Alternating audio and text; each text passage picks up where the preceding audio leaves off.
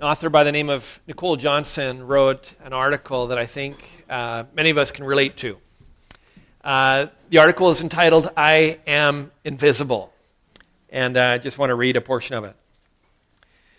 It all began to make sense.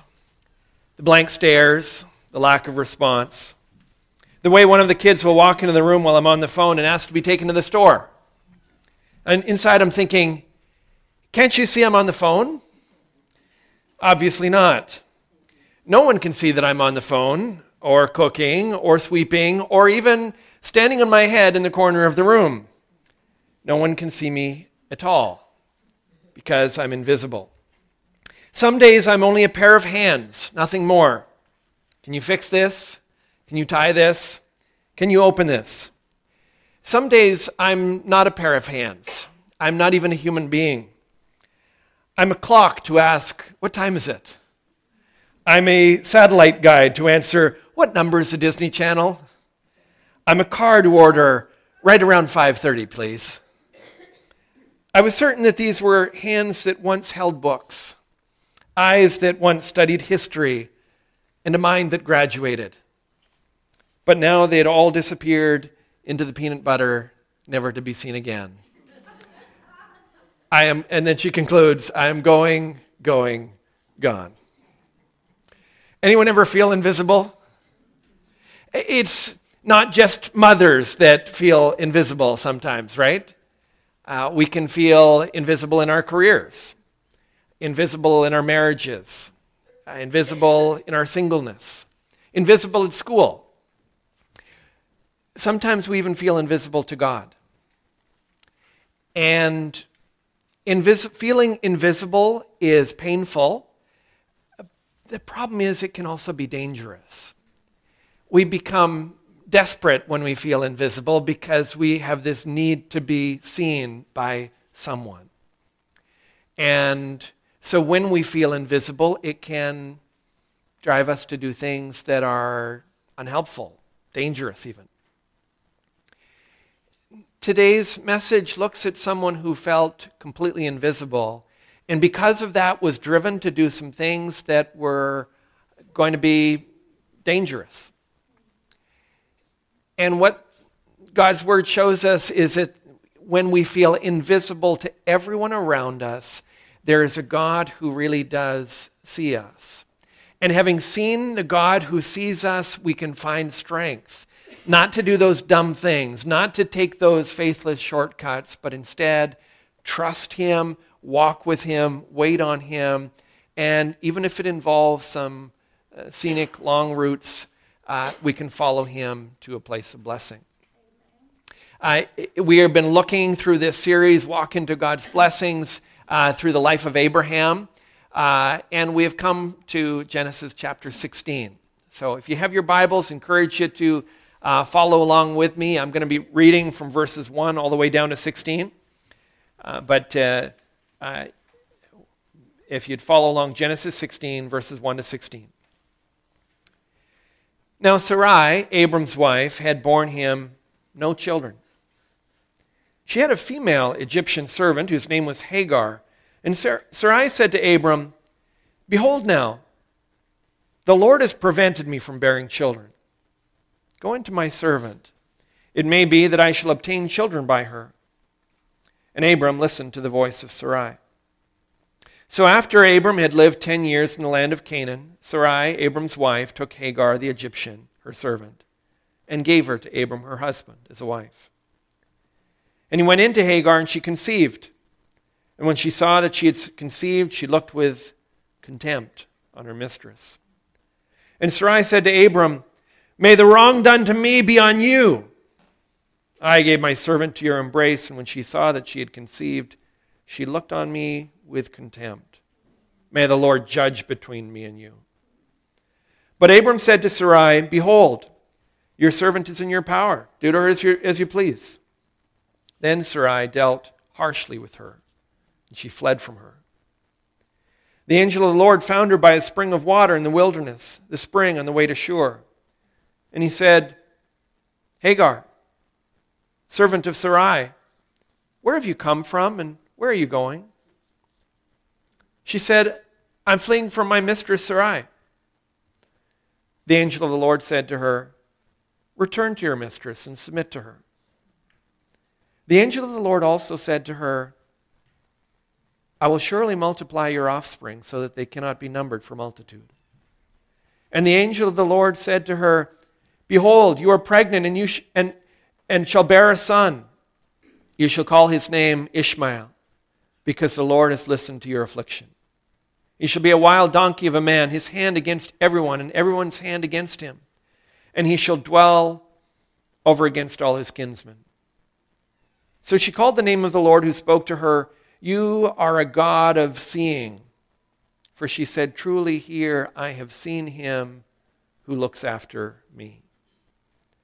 Therefore the well was called Beer Lahai Roi. It lies between Kadesh and Bered. And Hagar bore Abram a son. And Abram called the name of his son, whom Hagar bore, Ishmael. Abram was 86 years old when Hagar bore Ishmael to Abram. This is the word of God. Now, before we see what this passage teaches, we need to figure out what we're going to do with it. Because there are plenty of people who will dismiss a chapter like this because of some of the details there. In fact, there are plenty of people who will read a chapter like this and they will dismiss the Bible because of what it talks about. Specifically, people will say, what can I learn from a woman who kept slaves? Or they'll say, what on earth am I to do with, how could I follow a man like Abram who was a polygamist? What do you do with that? Part of the problem is with the expectations people bring to the Bible. Many people assume that the Bible is a little bit like Aesop's fables. It is a collection of moral stories about heroes of goodness and morality for us to imitate. Come to a chapter like today and you think, I don't think he's a hero. I don't think no, there are no heroes in today's story. And it's a reminder to us that actually that's not what the Bible was intended to communicate to us. It is not a collection of good moral heroes for us to imitate. Instead, it is a collection of stories about sinful people who are rescued by a good God. Abraham, Sarah, Hagar are all sinners. And so are you. So am I. The good news of the scriptures is not that there are good people for us to imitate, but there is a good God who rescues bad people. And that's the message of this chapter of the Bible and of the entire scriptures. And so that affects and changes how we look at a passage like ours today. So let's get into the text itself. The first thing it teaches is that when we feel invisible, we're tempted to faithless shortcuts that lead to dead ends. When we cut God out of the solution, we think that we've got a better plan. We've got a shorter plan, a quicker plan, an easier plan. And the warning of this chapter is that those plans, when they have disregarded and disobeyed God in the hopes of a shorter way, a quicker way, those shortcuts don't end well for us. It's a warning to us. Now, when we see Sarah in verse 1, she's now 75 years old, and she has been unable to do the one thing that her culture expected of her, to provide an heir for her family. When she first met God, she was 65 years old. And at that time, she had gone many, many decades and had been unable to have a child. And she had lost hope of that. But when God appeared to her, she thought, maybe God can do this. She had an innocent hope, but also probably some incredulousness, some sense of, I don't know how that could even be possible. But there was something to the promise. She has a sense of expectation in God, but just to wonder, how could God ever do that? That's 10 years in the past now, though. And God's promises that gave her hope at the time now are just making her feel even more miserable.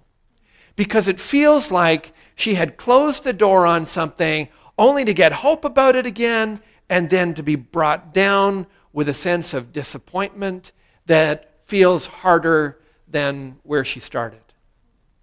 And so those feelings are going through her mind. God's words to her seem cruel. And so in verse 2 she says, "The Lord has prevented me from bearing children." It's not just, this didn't work out. God has done this. God has hurt me. God has prevented me. She feels invisible to God. And waiting for God can do that. Waiting for God can make us feel invisible to Him. We start to ask questions. Why doesn't He care? Why doesn't He listen? Why doesn't He act? Why doesn't He answer my prayers when I call out to Him? Where is God? What is He doing? But feeling invisible is also dangerous.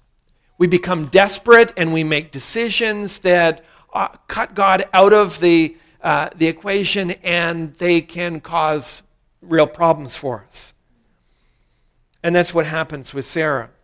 In verse 2, she offers her servant to Abram with the hopes of having a child through her. It sounds crazy to us. It sounds like, boy, that's got to be the worst plan ever. But if you had been living at this time, you would have said, well, of course that's what you're going to do. This was common sense. This was the natural way. This was just what people did. And so it didn't so much matter to her that this was not God's plan. It didn't so much matter that this was against God's will for their lives. This is just a normal way of doing things. And she took things into her own hands and took a shortcut. Even at that point, even as it's describing it though, the language that it's using is communicating to us that this is a terrible idea.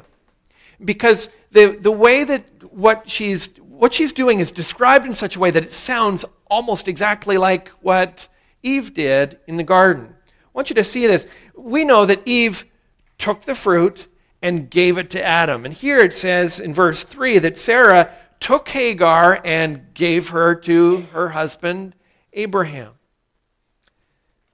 When you're tired of waiting for God, the temptation is to take things into your own hands. And the warning is that is sin. It doesn't end well. It didn't end well in the garden, and it didn't end well for Sarah.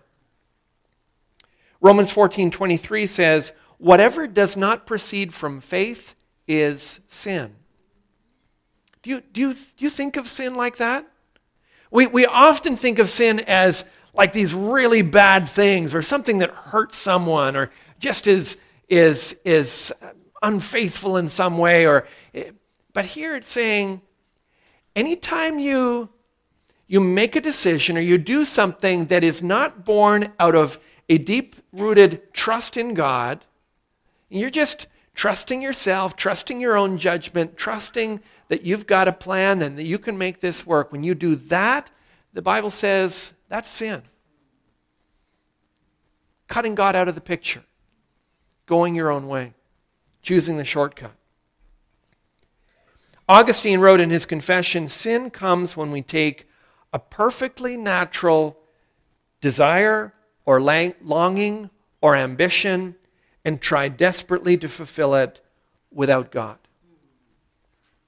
If you want a child and you take your servant and you give her to your husband so that you can get a child, it's sin. You cut God out of the picture, you disregard and disobey His commands and think, I've got a better plan. I think that I've got a shortcut here. That is what the Bible says is sin. And it's a warning that it'll end badly. And the passage warns us about that. In verse 4, we see, first of all, the results of Sarah's scheme. Her plan initially works. Hagar gets pregnant. It seems like she was right after all. Just follow the common wisdom of the day, forget God, and it'll be fine. She gets pregnant. But you notice what happened right after that, right? Right after she gets pregnant, it says that Hagar looked with contempt on her mistress. Hagar is proud now. She's flaunting her pregnancy in front of Sarah, and Sarah feels even more miserable, even more invisible. When we cut God out of the solution and take a shortcut, it doesn't end well. It's a warning of the passage. Angry and frustrated, Sarah says to Abraham in verse 5, "May the wrong done to me be on you." That's a strange thing to say, isn't it? Like, you know what's happened, right? Sarah's got a plan. She tells Abraham what to do. Abraham does what Sarah tells him to do. And things go badly, and now somehow it's Abraham's fault. Like, I can tell from the expression on some of the couple's faces, this is a little too close to home, right? And it may be going one way, it may be going the other way, but the point we're supposed to see here is not only, oh boy, I think that happens in my marriage too. The point we're supposed to see is, boy, that looks like an awful lot like what happened in the garden, doesn't it? God comes to Adam and says, confronts him, and he said, "Boy, it's this woman that you put here with me." And Eve says, "Oh, it's a serpent." And it's that failure to take sin seriously, to take ownership, to say, "Yeah, it was me. I made this mess. I cut you out of the picture, and I should have known that this was going to happen." And instead, we want to do this and do this. Doesn't end well. Things go from bad to worse, though. In verse 6, in response to his wife, Abraham basically throws up his hands and says, "Do whatever you want." And it's an ironic thing for him to say, because do whatever you want, that passive response was what ended them up in this situation in the first place. Abraham could have said right from square one, not do whatever you want. He could have said, maybe we need to back up a little bit. God's made some pretty significant promises to us. Maybe we should trust him. I realize that 10 years is a long time, but maybe the Lord is bigger than waiting for 10 years. Maybe he's worth waiting for. But step one, Abraham said, do whatever you want. If you got a plan, I'll go for it. And then when things go badly, as he should have known that they would, he throws up his hands again and says, do whatever you want. And he would probably say, I'm being the cooperative husband. Who could fault me? No, you're being the passive husband that should have been a voice of reason. You should have been calling your family to trust in God and to remind them of his promises. He throws up his hands and says, not my fault. Do it or what you want. In verse 6, things go bad to worse. Sarah decides to punish Hagar, put her in her place. I'll get her back. I've now got the permission and authority of my husband to make this woman's life miserable. And Hagar takes a walk. That wasn't really what she expected. Now, Sarah is feeling humiliated, and her only hope for a child seems to be on a road back to Egypt. She's got nothing to show for it. Her plan has completely fallen apart. And again, the warning of the passage is faithless shortcuts lead to dead ends. It doesn't end well. It seems like this will be simpler. It seems like this is a natural way to do it. It feels like we've got a better idea, and it doesn't end well for us. What happens next shows us that we're not so invisible after all, though. God sees us, and he calls us to follow him, to get off the shortcut, to follow him on a scenic route to God's blessings. I say scenic route because we could call this the long way. We could call it the long path around, but if it's God who's leading us on it, it's with the conviction that this is the path that actually gets us to where we want to go. It may be longer, it may be bumpier, but it's ultimately a path of blessing. It's a scenic route. We pick up the scene in verse 7 and we see the angel of the Lord approaching Hagar. She's in the wilderness by a spring of water. She's on the road back to Egypt.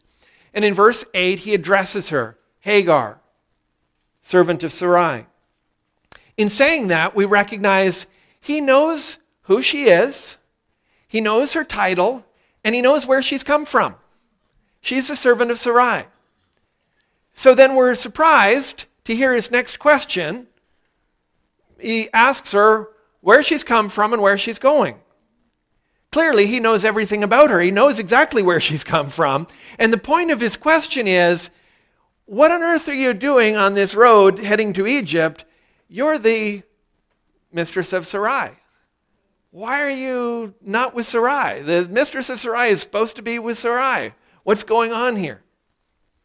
And what he's trying to do is to help her to see she is on a shortcut and she is on a path that is going in the opposite direction for God's will for her life. The recognition is that the path that she's on will not be a happy path. As a fugitive slave, as someone who is supposed to be with Sarai, if she turns her back on her, runs to Egypt, she will be constantly looking over her shoulder.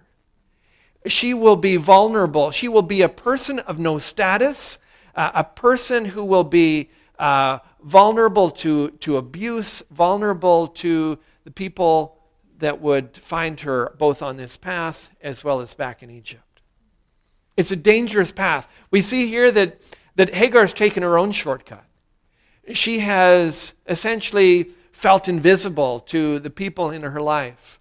Invisible to God, decides to take a shortcut. Better to run than to bear down and deal with what's happening in front of her. The angel of the Lord calls her to turn. Calls her to turn from the shortcut that she's on and to go back. I think when she hears his words in verse 9, they just would give her this pit in her stomach. Anything but that. In verse 9, he says, return to your mistress and submit to her. Return? To her? Like, have you met this woman? Do you know how miserable she has made my life? Do you know what it's going to be like to go back to her? Do you know how painful that will be? The call is still to return. God's paths are never easy. This is not an advertisement for a smooth and a simple path. Waiting is hard, and shortcuts seem so much more attractive. But the scenic route with God brings us to that place of blessing. Trusting God is like that. Following him inevitably involves some long way around, some scenic routes. It involves some bumps on the path as we follow him. But those scenic routes are good even when they're hard. And they end well. Unlike the shortcuts that we choose for ourselves when we cut them out of the picture, those paths end well. In verse 10, the angel doesn't just send her back, but he sends her back with a promise of blessing. He promises to multiply her offspring so that they can't be counted. He promises her a son, and he gives her hope. The problem is, there's still no word that Sarah's changed. There's still no word that anything's going to be different. No indication that the pain and the difficulty that she ran away from will go away. But now she understands that she is going back with hope. She's going back with a reassurance of the blessing of God. She goes back having met someone who sees her and invites her to follow him into a path of blessing. And we need to pause there and just examine our lives and ask, are you on a shortcut? Are you in a place right now where you would say, as I think about that decision, as I think about where I am, as I think about what I'm contemplating,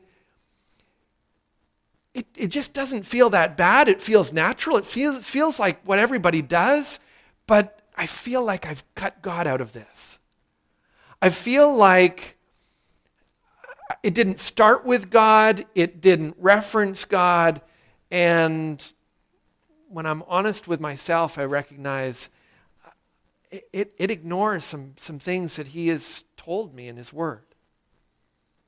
And I recognize that that's not going to end well for me. And I'm called to return. I'm called to follow Him even when the path seems difficult. He calls me to trust Him when it's hard, with the recognition that He knows what He's doing, the recognition that He's good and He can be trusted. He calls us to follow Him on the scenic route to blessing. Now, maybe you're struggling to understand how you could do that. Maybe you see yourself on that path and you know that turning around and going in the other direction is going to be about as hard as it was for Hagar. And you're thinking, how could she do that? How could she walk back into that situation? Where do you find the strength to do that? The people and the circumstances hadn't changed. The thing was, now she had changed. And she had met a God who changed things for her, changed things about her. She had felt invisible, but now she had met the one who sees her, the one who understands and sees and is aware of things when she felt completely invisible, when she felt undone by her circumstances and nobody cared, nobody seemed to see. When we feel invisible, God is sometimes the only one who sees us. And it's the encouragement of this passage. Before we go there, I want to back up and I want to help us to see how invisible Hagar really felt to the people around her. In verses 1 and 2, we were looking at those verses and we were caught up talking about the problem that Sarah had and how she was looking for a solution to that problem and whether that was a good decision or not. We were looking at that all from her perspective, but we missed seeing it from Hagar's perspective. Hagar was totally invisible to Sarah. Hagar was just a solution to someone else's problem. Her body was just being discussed and decided upon like it was something to fix somebody else's challenges. She felt totally invisible to them. Then when she does all that she's told and becomes pregnant, Abraham says to Sarah, "Do to her as you please." He doesn't see the pain. He doesn't think about the pain. He just sees this woman as now an intrusion into his marital harmony and his peace and calm. Do to her whatever you want. She's invisible to Abraham. And as soon as Sarah gets the thumbs up from Abraham, she makes it her mission to crush this woman, to bring her down and make her feel as miserable as she feels. And again, to Sarah, Hagar is invisible. There's just nothing there. In verse 6, when it says that Sarah dealt harshly with Hagar, it interestingly and deliberately uses that same word that we saw in chapter 15, where God says, when the Israelites go into Egypt, they are going to be 400 years, and they will be slaves, and at the hands of the Egyptians, they will be dealt with harshly, same word. Not a coincidence. It's going back earlier to what I said about how we read the Bible. If you think that the Bible is commending the behaviors and decisions in this chapter, you're wrong. That's not what's going on here.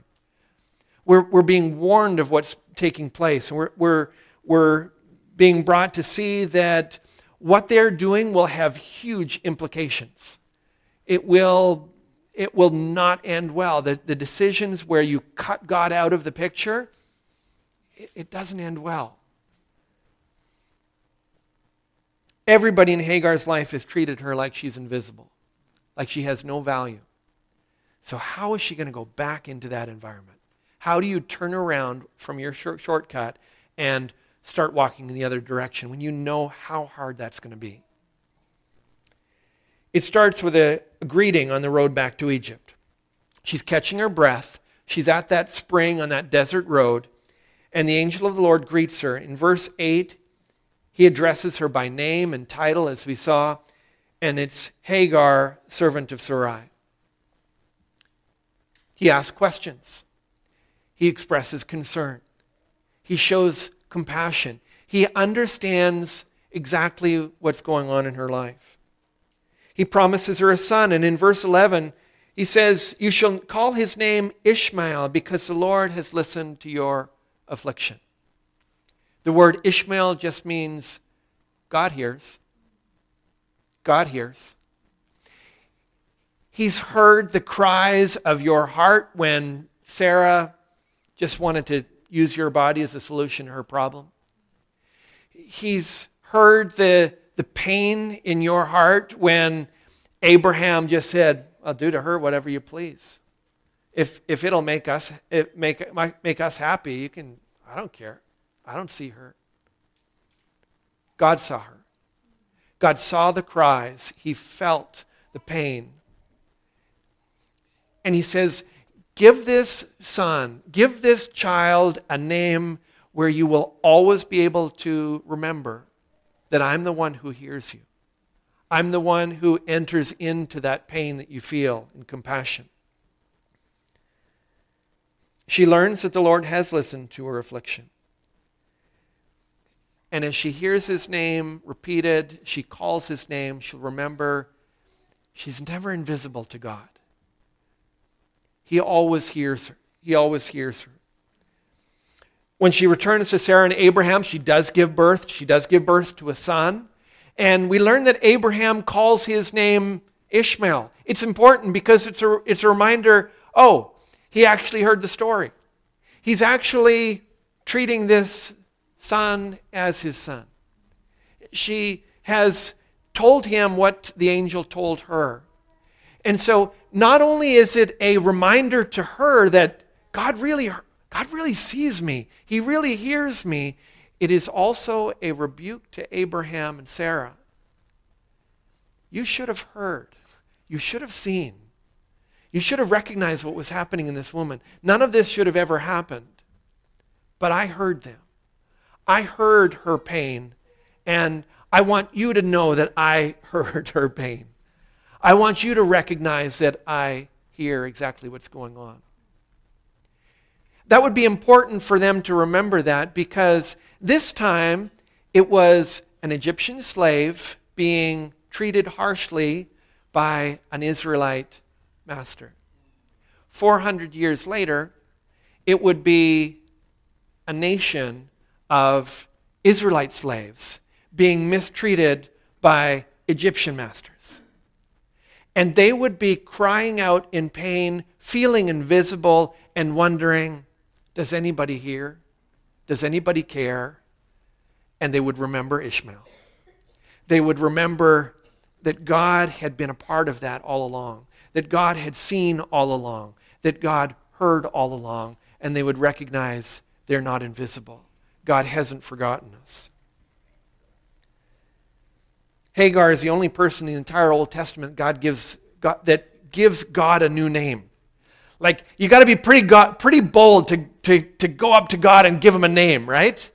You gotta have something. It has to be a pretty remarkable experience. So in verse 13 it says, "She called the name of the Lord who spoke to her, 'You are a God of seeing.' For she said, 'Truly here I have seen him who looks after me.'" The name says a lot about God. It also says a lot about Hagar too, doesn't it? It says that there are many things about God, but the thing that I most needed was to know that God sees me, that God hears me. And she came to recognize he's seen me all along. He's heard all of my cries. He's felt all of those things. And in her case, putting her trust in this God who sees her made all the difference. William Thomas said, "You don't really understand human nature unless you know why a child on a merry-go-round will wave at his parents every time he goes round, and his parents will always wave back." Do you understand what he's saying? He said, you don't really understand human nature until you understand why every single time round a child will wave at his or her parents and they'll always wave back. What he's saying is that deep within us we have a desire to be noticed. We want someone to see us. And however fun the merry-go-round might be, if someone important in our life doesn't notice it, it just doesn't feel as sweet an experience.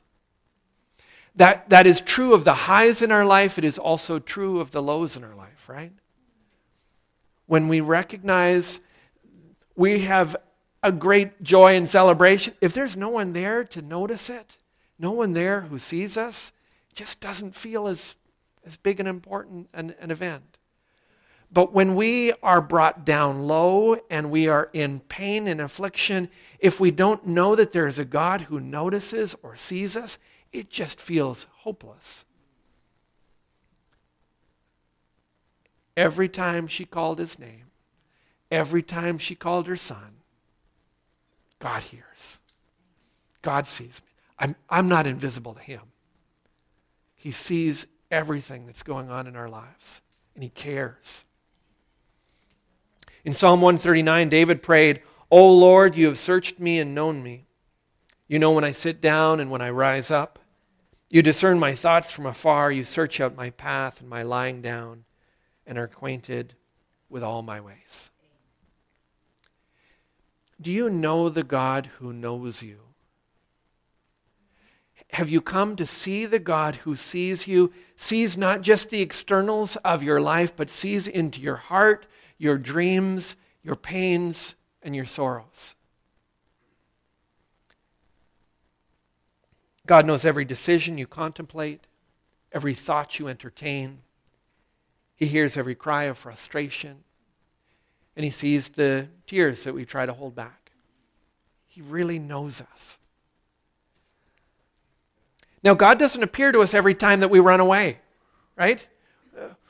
He doesn't chase after us in order to prove his love. Just to show that he sees us, it doesn't mean that every time we cut him out of the solution and run back to Egypt, he chases us down and appears to us.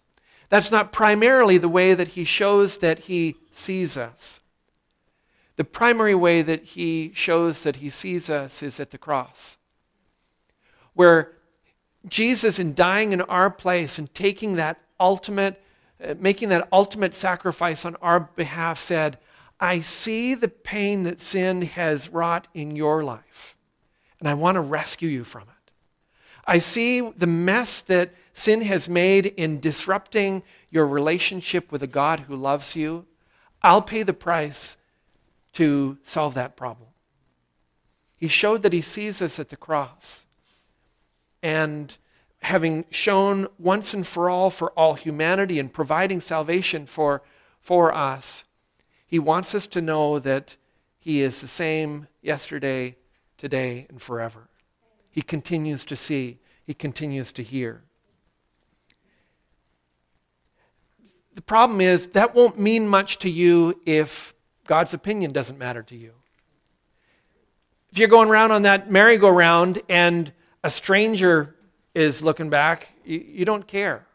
Or if you see someone looking back and you think, well, that person's not really all that important to me. I don't really care that they're watching. That's not going to make much difference to you.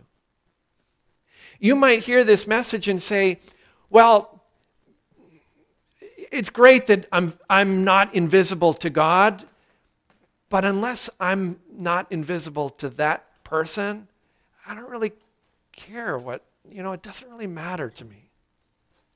For some of you, unless you feel visible and unless you see seen by someone, maybe it's in your career or in your marriage or in your home or in your relationships or in your singleness, unless that person sees me, I'm just not going to be the same.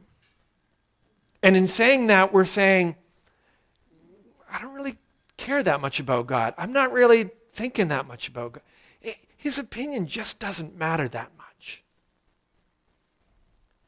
The life of faith is to say, I am going to turn from this thing that I have made my God and said, if that person doesn't see me, nothing else matters. The moment I do that, I'm saying, that's my God.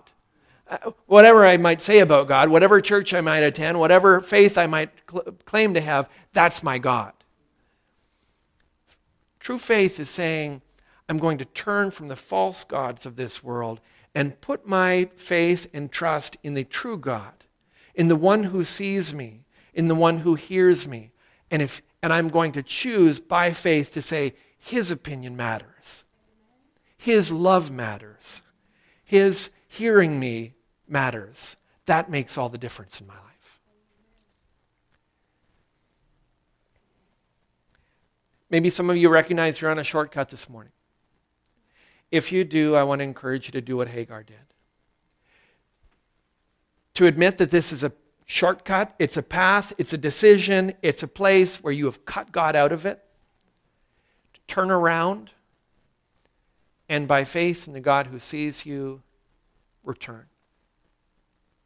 Go to him, look to him, and put him back in the center of your life where he's supposed to be. Let's look to him now in prayer.